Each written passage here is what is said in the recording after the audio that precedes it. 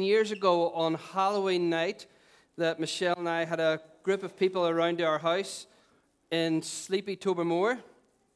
And that night, straight after everybody went home, if I could have your attention, because this is really important, unless you're writing a check, then please concentrate hard. And if you put in an extra O, good on you. So 15 years ago in Tobermore, went to bed that night after eating pizza and a lot of other stuff. And I had this dream, a panic dream, that we were in the wrong place. And the place where I was with my notes was in Dungannon. And I had did you ever have those panic dreams where you're in the wrong place and you're not prepared? Anybody ever have those dreams? Well, I just put it into everybody has those dreams. But it happened the next night. And then it happened the next night. And then it happened the next night. And then it happened the next night. I may be slow, but I do get there. 4 or 5 dreams in a row, I felt this could be the Lord. This just could be Jesus, and it was. And here we are. And it was kind of emotional walking up the hill today. In one sense, I was tempted to give the guys a good run and boot up the backside, just for the crack of it. And at the other time, I just felt, I never planned any of this. None of it. It's all in the Father's heart and all in the Father's dream. And He still is dreaming over us as a community of faith. Not just 15 years ago. He still is dreaming over us, and He's still giving us dreams so that we can usher in the beautiful kingdom and see what is messy and what is broken become new, become beautiful, and become whole again. Isn't He kind? Okay. Let me start with the story. I remember my first Vineyard conference. It was in Coleraine. Through Causeway Coast, there was a small church then. And a man came along, he looked like Santa. In fact, when we went on sabbatical, we said to one of our boys, hey, guess who we're going to see? He's got a white beard and he's got a big belly and he's very kind. And Micah said, Santa's here, Santa's here. But it wasn't. It was a guy called Lance Pitlock, who's a good mentor, a good friend of mine, a guy that can always pick up, suppose less the phone now and more on a keyboard. And he's a wonderful man who took over from a man who started the Vineyard years ago called John Wimber. John was dying. He asked Lance to come along and to pastor the church. John thought he had longer to live than he had, and John died sooner than what he anticipated. And Lance ended up taking the role of senior pastor of one of the most influential churches in the charismatic movement at that time, Vineyard, Anaheim. And during that short space of time when John died and this massive church of 5,000 people at the time, not only that, they had influence all across the world, and we're part of their story here today, sitting in a black chair in Dungannon. And so as part of that story, they were quite a visual church throughout the world. And then Lance's boy, 3-year-old boy called Matthew, took a rare disease, and the church fasted and prayed. And Matthew died. And I remember watching Lance for the first time come to Northern Ireland. I thought he was I was waiting for the big, high-powered American conference speaker. But a soft, humble, broken man. And they were singing that song at the time. It was Matt Redman. Blessed be your name. And it wasn't his message that he preached. It was his posture of heart as he sang, I choose to bless your name. And people like that I'm attracted to and influence my life. But I have to say the prayer was unanswered. What do you do with that? What do you do with that? And I know right across this room today, you have unanswered prayers. Let's not hide it. Let's not gloss over it and use spiritual language and be deceptive to ourselves and to Father God. Let's not do that. But many of us have the pain of miscarriage or cancer, leukemia of a child. And we've prayed and prayed and prayed, and yet it just seems that God has not answered, not come through. What do you do with that? What do you do with that? And our texts that we've been reading and the texts that I grew up with, and they're still scripture, they still stand today. Let's turn together, John 14:12 to 14. If you need a Bible, does anybody need a Bible? I love it. This last month, I love watching people read Scripture, either on a phone or a paper book or a tablet. It's just so much fun. I'm an anorak when it comes to church stuff. I love seeing people read the ancient Scriptures. So please keep engaging in that. John chapter 14, we're going to be around that. We're just going to work with two texts or two chapters around John 14, John 15, and then we're going to jump into the book of Mark, which is our main text for today. But let me just line up what I want to talk about this morning, be brutally honest with you, and help you to navigate the elephant in the room. John 14, 12 to 14 says, "Very truly I tell you, whoever believes in me will do the works I have been doing, and they will do even greater works than these, because I am going to the Father." Verse 13 says, "And I will do whatever you ask in my name, so that the Father may be glorified in the Son." Verse 14, "You may ask me for anything in my name, and I will do it." Flick over the page, scroll your phone, do whatever you need to do. John 15, verse 7, "If you remain in me, and my words remain in you, ask whatever you wish, and it will be done for you." Jump down to verse 16, scroll up, scroll down, whatever it takes to get you there. "You did not choose me, but I chose you, and I appointed you so that you might go and bear fruit that will last, and so that whatever you ask in my name, the Father will give you." Jump over 16, John 16. Turn the pages, scroll. "In that day you will no longer ask me anything. Very truly I tell you, my Father will give you whatever you ask in my name. Until now you have not asked for anything in my name. Ask and you will receive, and your joy will be complete." 5 times in less than 2 chapters. I don't know about you, but 5 times less than 2 chapters. This is what it says to me. This is what it says to me. Ask anything, and I'll do it. I'll give it. Is that what it says? And what do you do with that? What do you do with that when prayer is unanswered? God, I've asked you about the miscarriage.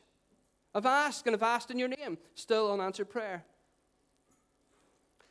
What about my dad? I ask that all the time. Still do at times when I'm doubtful and emotions are running high and I'm not spending enough time with Jesus. I'm sometimes asking the question, I prayed, I fasted, I asked in your name, and yet he still died. So here's what we're going to do this morning. We're going to take a little time because this is so important. We're going to just hit pause on the Teach Me to Pray, because I want to talk about the elephant in the room, which is unanswered prayer. And if we don't tackle this elephant in the room, unanswered prayer, if you're living with disappointment, or if God seems to have failed you and not showing up and your prayers have been answered, this is the one thing that will stifle your prayer life or engaging with God to believe for the impossible things to happen. And for you in any way to be a healthy human being and a healthy follower of Jesus, an apprentice of Jesus Christ. So it's really, really super important that we have this conversation. And just to say right from the get-go, most of this stuff I've stolen from a friend of mine called Pete Gregg. I use that term friend loosely. I would say I'm his friend. He would say who. But he has been a very kind guy to me and very helpful over the years. Anytime I need to speak to him, he answers straight back. And he actually wrote a brilliant prayer for Dungannon Swiss Football Club recently for me. I asked him to write me a prayer for football, and he wrote it, and I stole it and stuck it in a Bible for all the footballers. So anyway, I want to recommend this book to you called God on Mute. And I'm taking the points from that, and I'm just giving commentary mainly on that today. Just so you know. So 5 times before we get to Pete's stuff, let me just talk about some of the things that I've wrestled with and some things that I think will help you. What do? We've got to keep going in prayer. Okay. So my job today isn't by any means. I'm not setting out today to dissuade you from prayer. Actually, to encourage you in prayer, and so that your faith would be rebuilt, that you would go again and again. And so it's really important to get, if you want to get the whole of this talk lined up and for it to make sense, that you go back to last week's conversation, which is online. If you go to our website, there's just on the homepage it says listen now, or listen here, or listen or you're in trouble.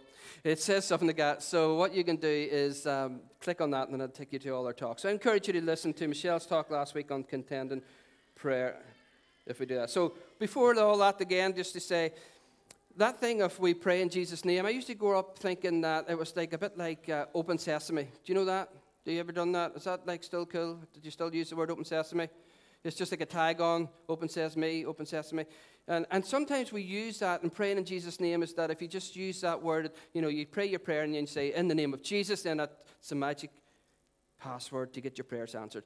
That's actually not what's intent here in the ancient scriptures from the writer. The intent is that your name in Scripture is to do with your character and your nature. And so people would name their kids as a prophecy of actually what they want to see their kids grow up into, so they cope or laughter. And sometimes the only person that actually has the right to change your name is Father God.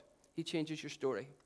And he is the one you'll see throughout Scriptures. He'll change people's names from sorrow to laughter and things like that there. So what it means here to pray in the name of Jesus is that actually we're praying in his character. We're praying in the nature of God. You're lining your heart up with the character of God. I want to just say right from the outset that you cannot wrap your theology around your emotions or your feelings.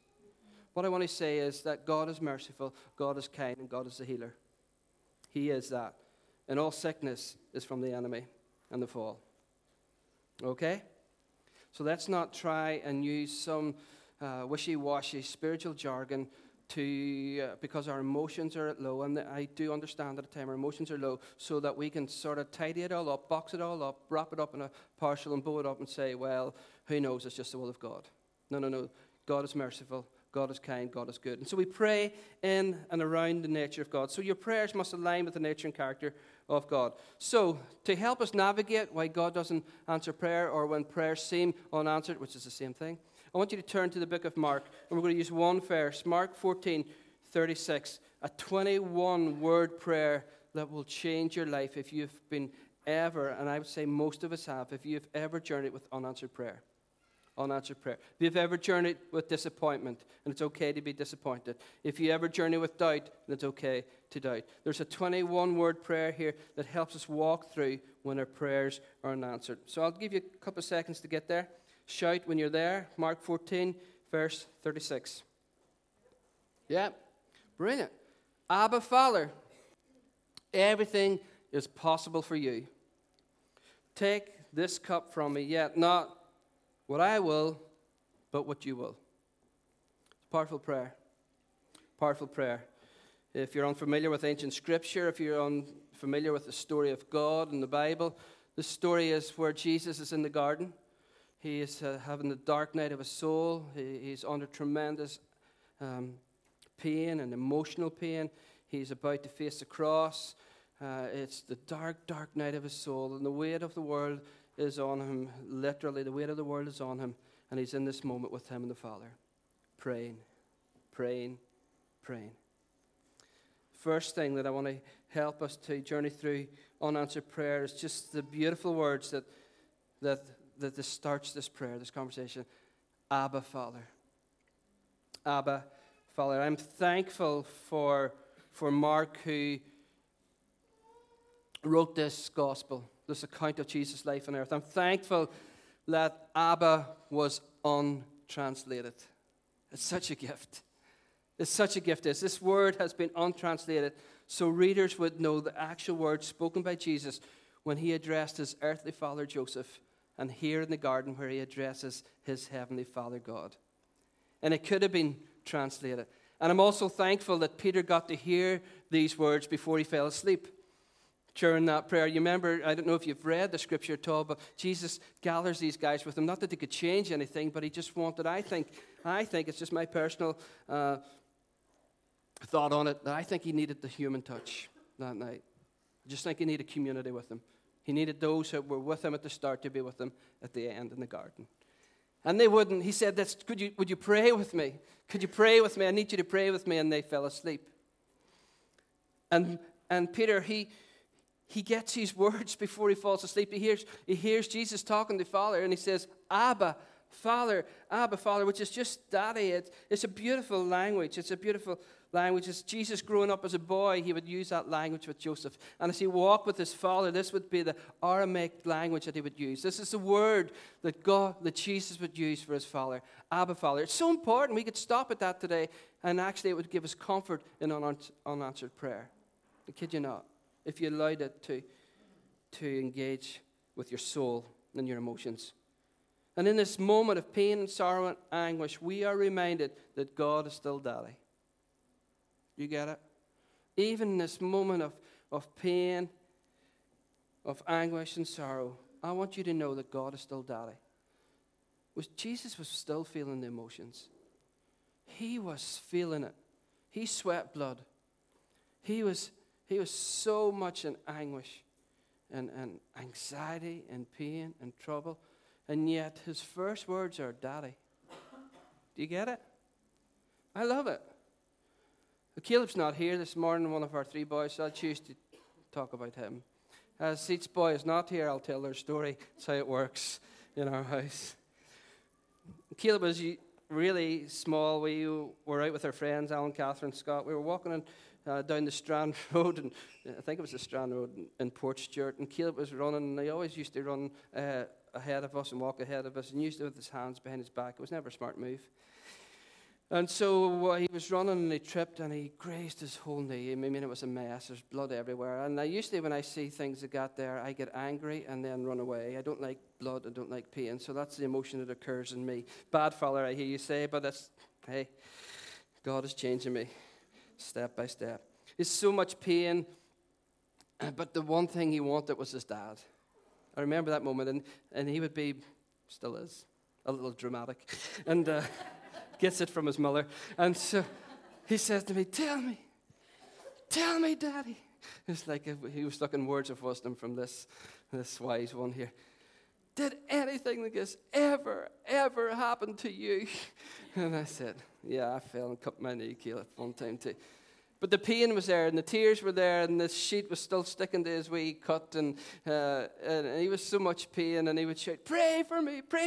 That's what he would shout in those days. And so in the middle of the pain and the cut and the blood and the anguish, he still needed his dad. Not that I could take all that away, by no means, but he still needed a hug. He still needed a dad.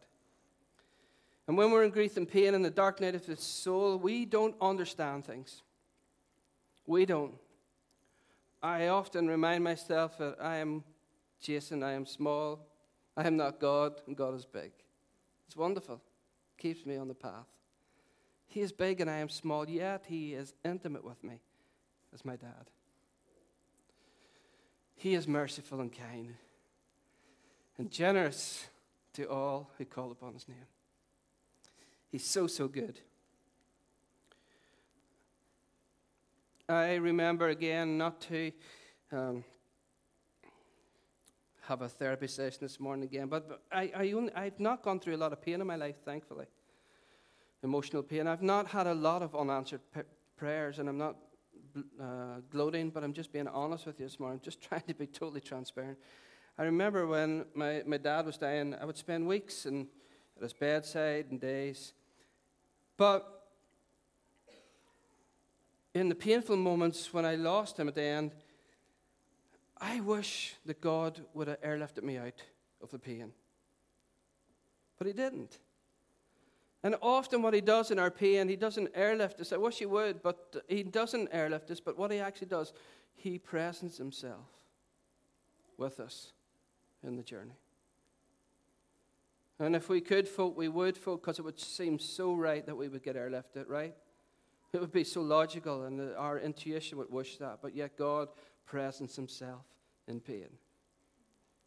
He comes to us in the dark night of the soul, and he's with us. He's still the Father. He's still Daddy. He's still Abba. And thanks be to Mark, who never translated that word. Such a gift. What I would suggest to you then from all this is that you allow him to walk and comfort you. That's all I can say. Lance Pitlock, the guy that it began with in the story, he lost his son. One of the wisest words he ever said to me is he watched friends walk away from faith, pastors and leaders. They often do. They're just human. But he said, you've always got a choice in pain and a choice in life. You can either turn towards God or turn away from God. You may think that's so simple, but yet it's so profound. When you're going through pain and when you're going through disappointment and doubt and disillusionment, you have a choice in that moment. You can either turn away from Father God or you can turn in towards him. And my advice to you as a pastor and somebody who's followed Jesus now for a lot of years and experienced little pain, turn in to the Father. Hold on to the love of God. The next part of that prayer says, Everything is possible for you. And so we move from this intimate state of intimacy to this infinite or finite power of God, right?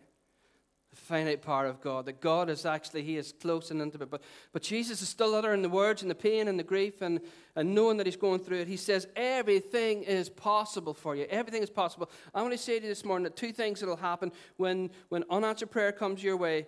Two things that will be tested. Two things that you'll deny, maybe. You'll be tempted to deny. And that is the love of God that we talked about. And second, the power of God.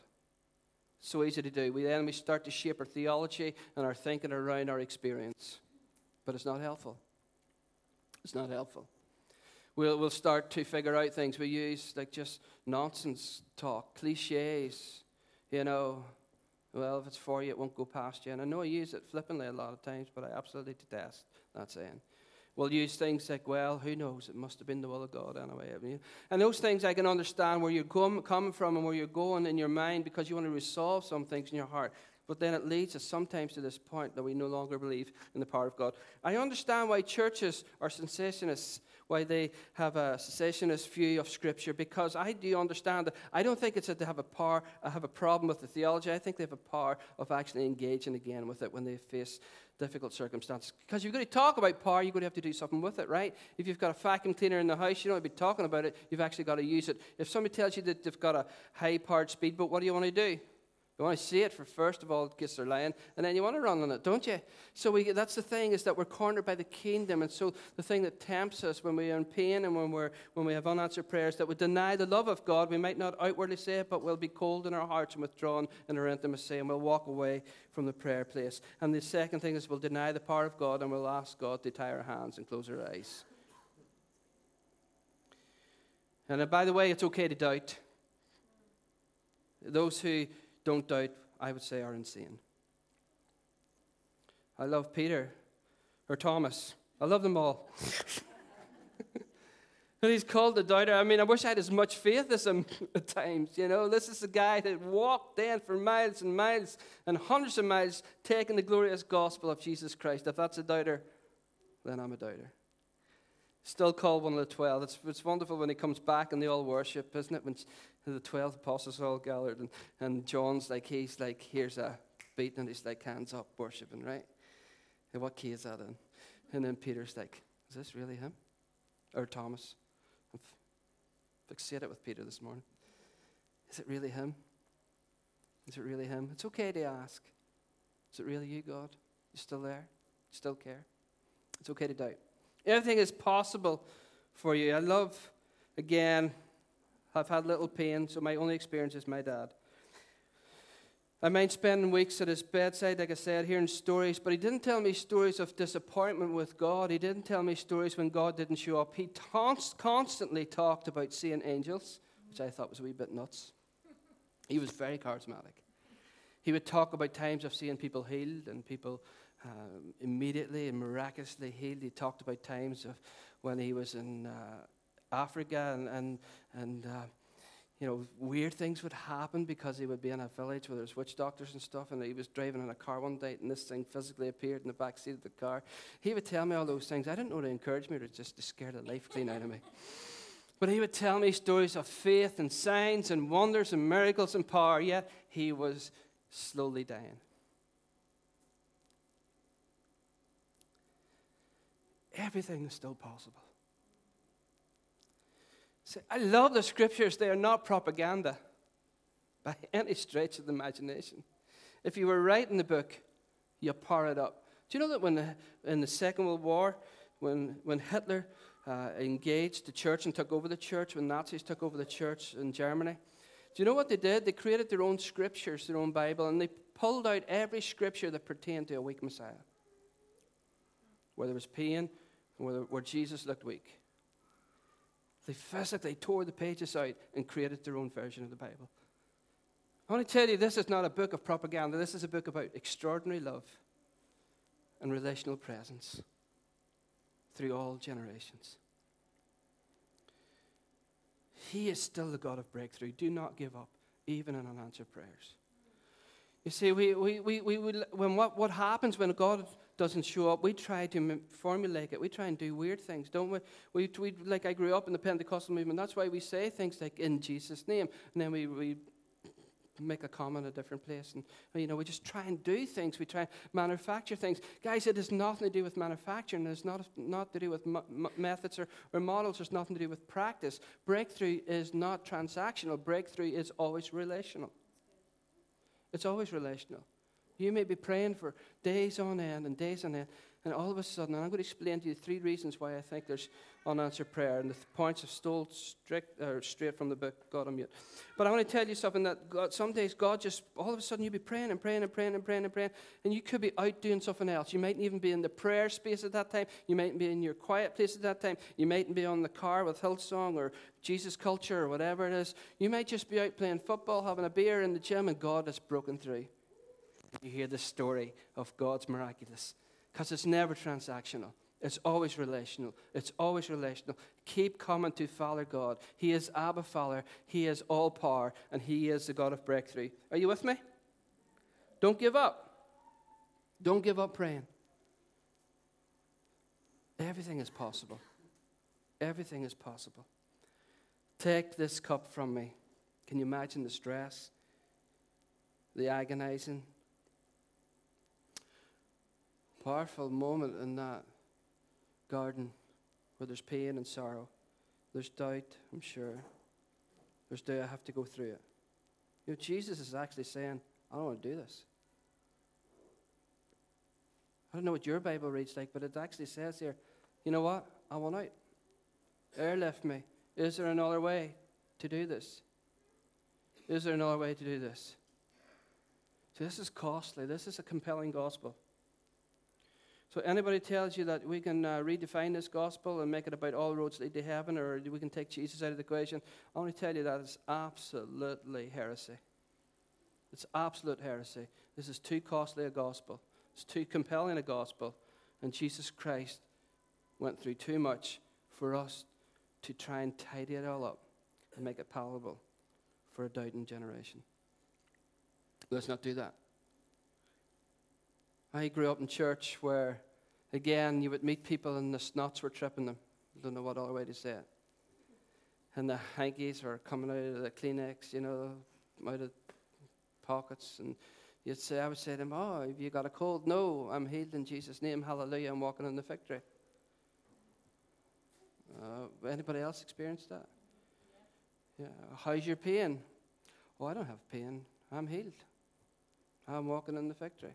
And then you give them a hug and they go, ouch. And you go, you're in pain. No. That's the symptoms of it. I'm healed. I'm walking in the victory. No, you're telling lies. You're delusional. You're delusional. It's okay to be honest. 2/3 of the Psalms, the book of prayer, Psalms, is about lamenting. About lamenting. It's crazy. I remember when we planted this church, with a wonderful lady. I never really got to know her. Michelle, spent more time with her. She was dying with cancer. She came to the early meetings that we had at the leisure centre in Dungannon. And she had been given these tapes, actually all the tapes that my dad would have been listening to and that I grew up with, all this faith and prosperity teaching. She that was her life. That was it. But what the sad thing is that what happened at the end of her days, that she, because of her illness, because of her sickness, because she went through all this teaching, if you believe it, then you're healed. If you have enough faith, then you're healed. If you just confess it, then you'll receive it.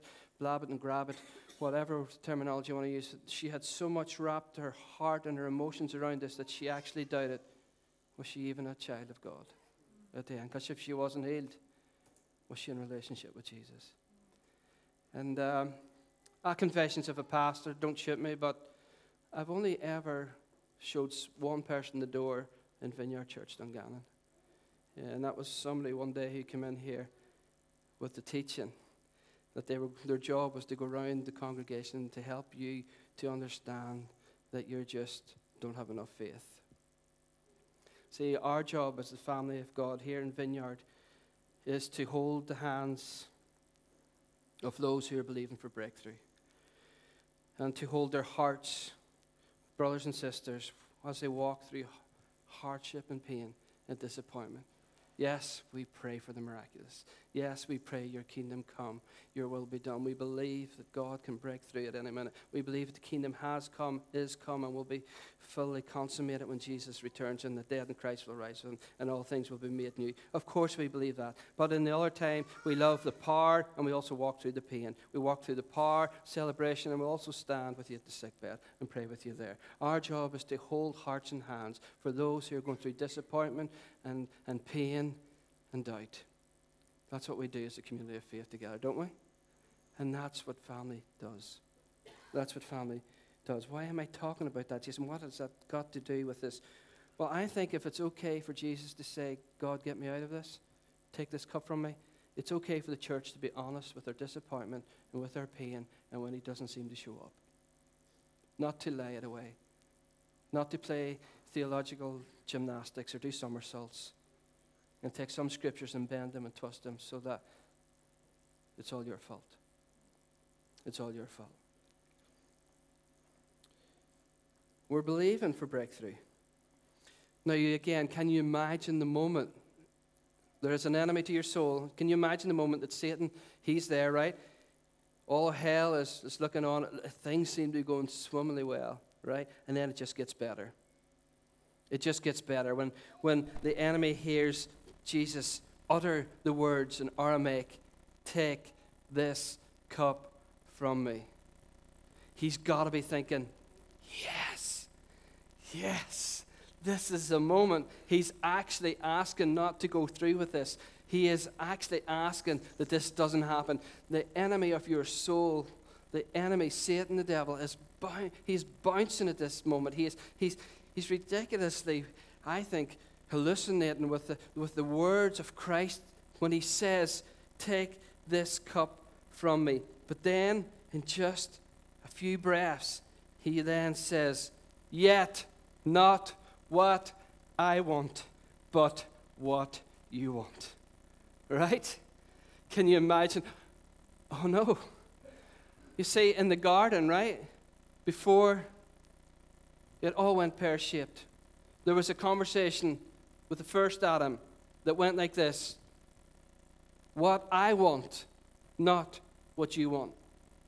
What I want, not what you want.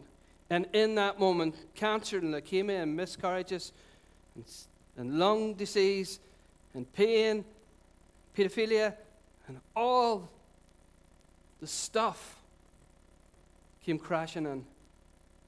And here we are in another garden with the second Adam, with the words, not what I want, but what you will.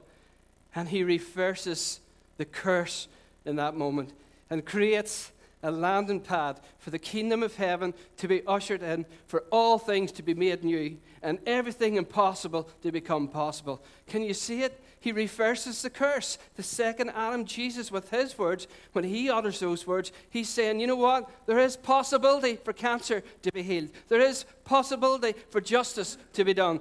Because the kingdom has got a landing pad, because he has reversed the curse, because it's not my will, but your will, he gives us a landing pad for the kingdom of heaven to be ushered in. And church, you might want to tell your face that this is a good gospel, and this is a brilliant moment in history that we still live off to this very day. Hallelujah, Jesus. Sometimes I'm tempted to go back to my old Pentecostal roots just for the sheer fun of it, okay? But you're deeply engaged.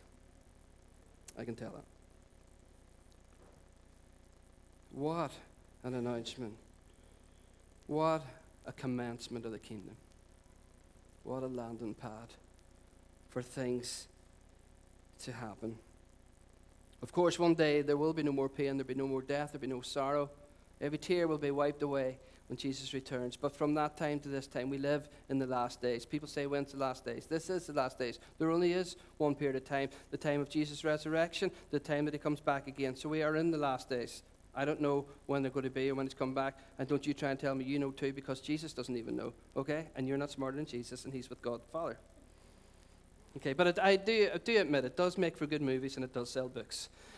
So If you want to go down that road, knock yourself out. So, are you with me? I want to try and stir something in your heart this morning for prayer. Okay, this is something that I've been thinking about this last 2 weeks and 3 weeks. Like, sometimes, I'll be honest with you, I'm thinking, how do I get people out to church? How do I get people to do stuff? That's just what pastors do. We have these weird conversations. We count chairs and people, and we go home and say who's not there and all that sort of stuff. So if you're not there and you're listening on tape, we are talking about you over the dinner table this afternoon. So anyway, all that to say this is that I think we need to get back to the compelling gospel. It's not my job to persuade you that the gospel is compelling. I can't do that anymore. Jesus does that. You've got to fall in love with Jesus, and the way it happens is through intimacy and conversation, through prayer. If the gospel's not compelling, guys, I can't do anything. If the kingdom is not compelling enough for you to surrender your one and only life and to follow forward into His grace and His mercy and trust that He is the best view of your life and the best plan for your life, and He is more concerned that your life thrives than you are actually concerned about it. If you're not compelled by the gospel of Jesus Christ, then I can't make anything happen. But I want to say to you, because of this will, because of God's will, because of the second garden, the gospel is beautiful and it is so compelling. And let us surrender our hearts again to the will of Christ.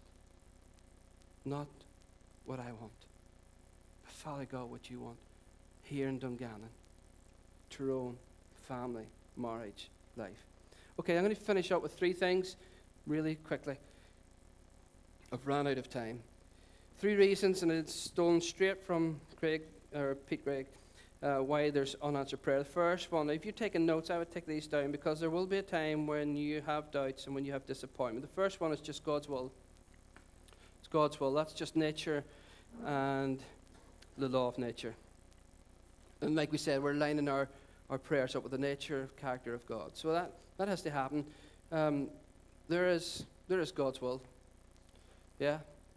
Do you know about will? About the will? Does anybody have toddlers? Do they have a will?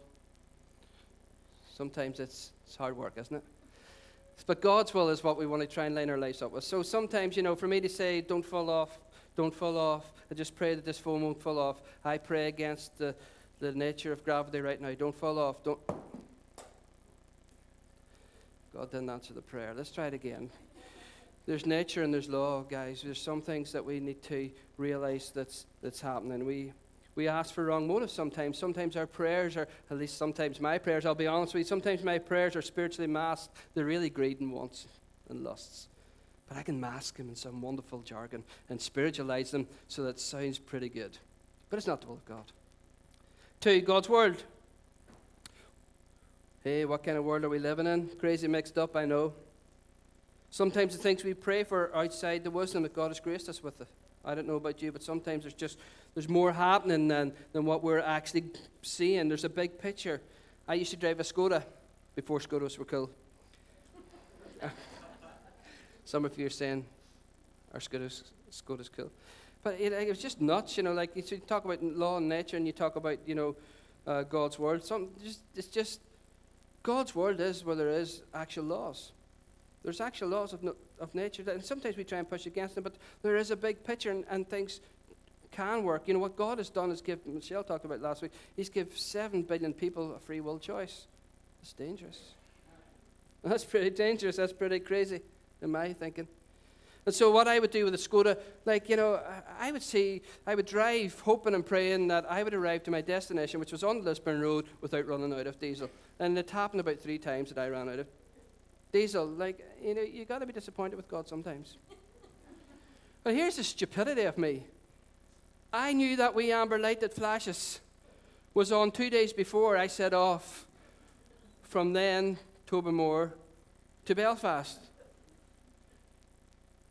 And I still drove. It's crazy, isn't it? It's crazy. The laws of nature, God has created and set in place. And He's willed some things, and we try to override it, but it doesn't happen. Sometimes I'm praying for sunshine to go out on a scooter run. Right? And the farmer in 2018 The only flippin' summer we've had are looking for rain. Are they nuts? Could you just, he's praying for rain, I'm praying for sunshine, I'm going off in the Vespa. He's praying, and obviously, we always find out who God loves more, don't we? By the prayer being answered. It's just, and then Micah. We nicknamed Micah when he was young the patron saint of car parking spaces. Because we were going to a car park, particularly around Christmas time, and we couldn't get a space, and we'd say, the boys in the back say, pray Micah, pray Micah.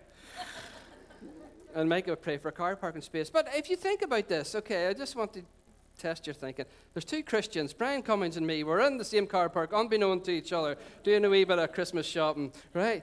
He's going for the hats and gloves for the refugees. I'm probably thinking more about myself, right?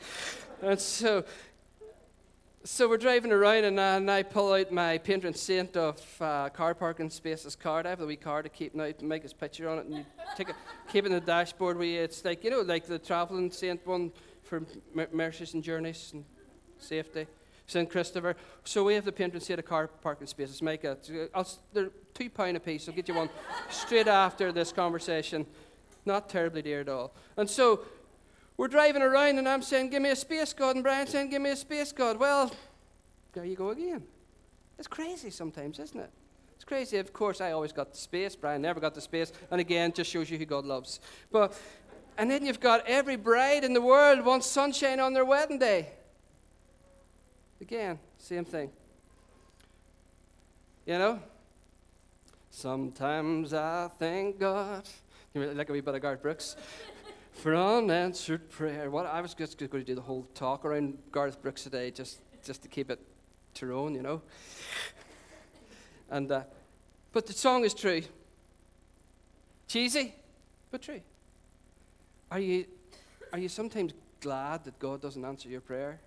Because he's got a bigger. Sometimes we're just selfish, aren't we? Like, we pray for these things, and then the job doesn't come up, and then you find out, grass is always greener on the other side. It's usually greener because it's AstroTurf.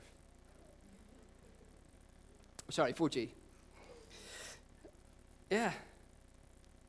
Sometimes unanswered prayer goes beyond us. It's for the betterment of the world and for others, that we don't see big picture. That sometimes God says no to things, it doesn't answer the things, and all of a sudden, it turns out beautifully.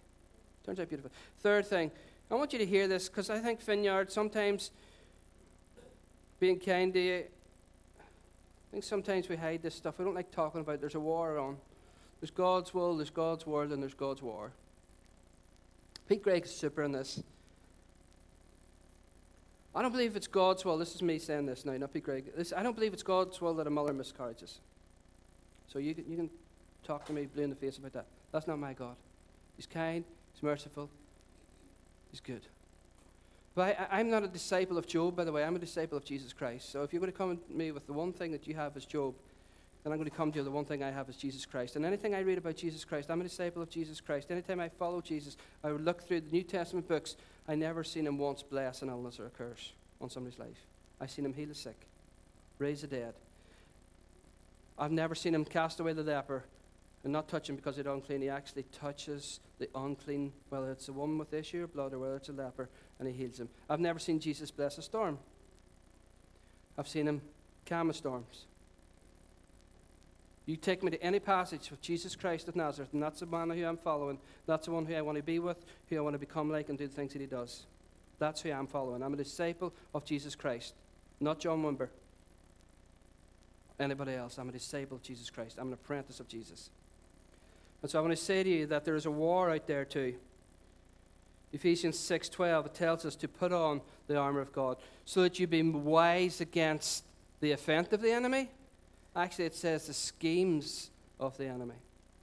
The schemes of the enemy. He's a smart dude. He is scheming all the time. He's scheming all the time. But here's what's happening. History is moving towards shalom. You get that? Shalom is the wholeness and the peace of God. It's the kingdom come here on earth. History is marching on bended knee towards shalom of God. That's where we're headed, folks. We're not heading. If anybody tells you that we're heading for the darkest days, tell them that he is making all things new. If somebody's telling you that this word's going to hell in a handbag, tell him that he is making all things new. If somebody tells you that I wish I didn't have a family in this generation, tell them that he is making all things new. And we are walking towards shalom. Walking towards shalom. I'm going to cut this well out. We live in a battle. God does not always get his will. There's an enemy of your soul. Jesus came to defeat the works of the devil. And there's a bizarre story in the book of Daniel 10. It's a bizarre story. It's where the guy has fasted for 3 weeks. Prayed and fasted for 3 weeks. Anybody done that recently? Anybody want to do that? No. Okay. Just putting it out there, because we would have done it if you were all up for it, but we're not doing it. Okay, so he's fasted and prayed for 3 weeks. And then there's this strange happening here. It says in Daniel 10, it says, then an angel shows up. Then he continued, do not be afraid, Daniel. I love this. I heard you from the first day. I'll be like, you heard me the first day? And I've prayed and I've fasted. I've gone without food for 3 weeks and you heard me the first day? Come on. Talk to me. Huh? Is there something you want to tell me? Well, it is. He does want to tell him something. He says, since the first day that you set your mind to gain understanding, to humble yourself before your God, your words were heard. And I have come in response to him. And then he says this weird thing. He says, but the prince of the Persian kingdom resisted me 21 days. 21 days. Is that 3 weeks? After 3 weeks, the angel comes. Guys, this life, when people talk about prayer, the three things, sometimes it's cliche. I think it's more complex than we say, no, not yet, delay. I think that's kind of cute, but sometimes it's a wee bit more complex than that. There's an enemy. There are demons here. Sorry to say it. There are demons here. Read the book. There's somebody after your soul. He's going after you and he doesn't play fair. And we're in this battle. Of course, God is more powerful than anybody. It's not dualism. But there's attack and counterattack. I find myself, have you ever found yourself, okay, so let's just play this out. Have you ever found yourself starting to pray and all of a sudden all hell breaks loose? And you think to yourself, stuff that. That doesn't work. Huh? Or I could do well without that stuff. Huh? You start praying for people and all of a sudden this pops up and that pops up. Oh, I've actually started to pray about my finances. I could just start, instead of talking about stuff, I'm actually praying about things now. It's amazing how 3 teenagers going to university pushes you to a bit more prayer life with Jesus. But you might think this is just coincidence or wacky, and this is not to discourage actually. But I started praying about this. We went to Denmark, my bag was stolen. And then on the Monday, somebody went to Tesco's in London and had a field day. So I was like, oh, what's happening here? I just started to look at this stuff and all of a sudden, they nicked my card, front and back. They got the number off it and the wee security code number in the back and put an order in at Tesco's and maybe had a party, whatever. But that's not to dissuade you to pray, but just to let you know that there's somebody out there that's not happy, that doesn't want your life to thrive. See, the mission of the gospel, it's a compelling gospel, is that Jesus came that you might have life. The devil comes to kill, steal, and destroy. And so there's an enemy of your soul. Let's stand. We've run out of time.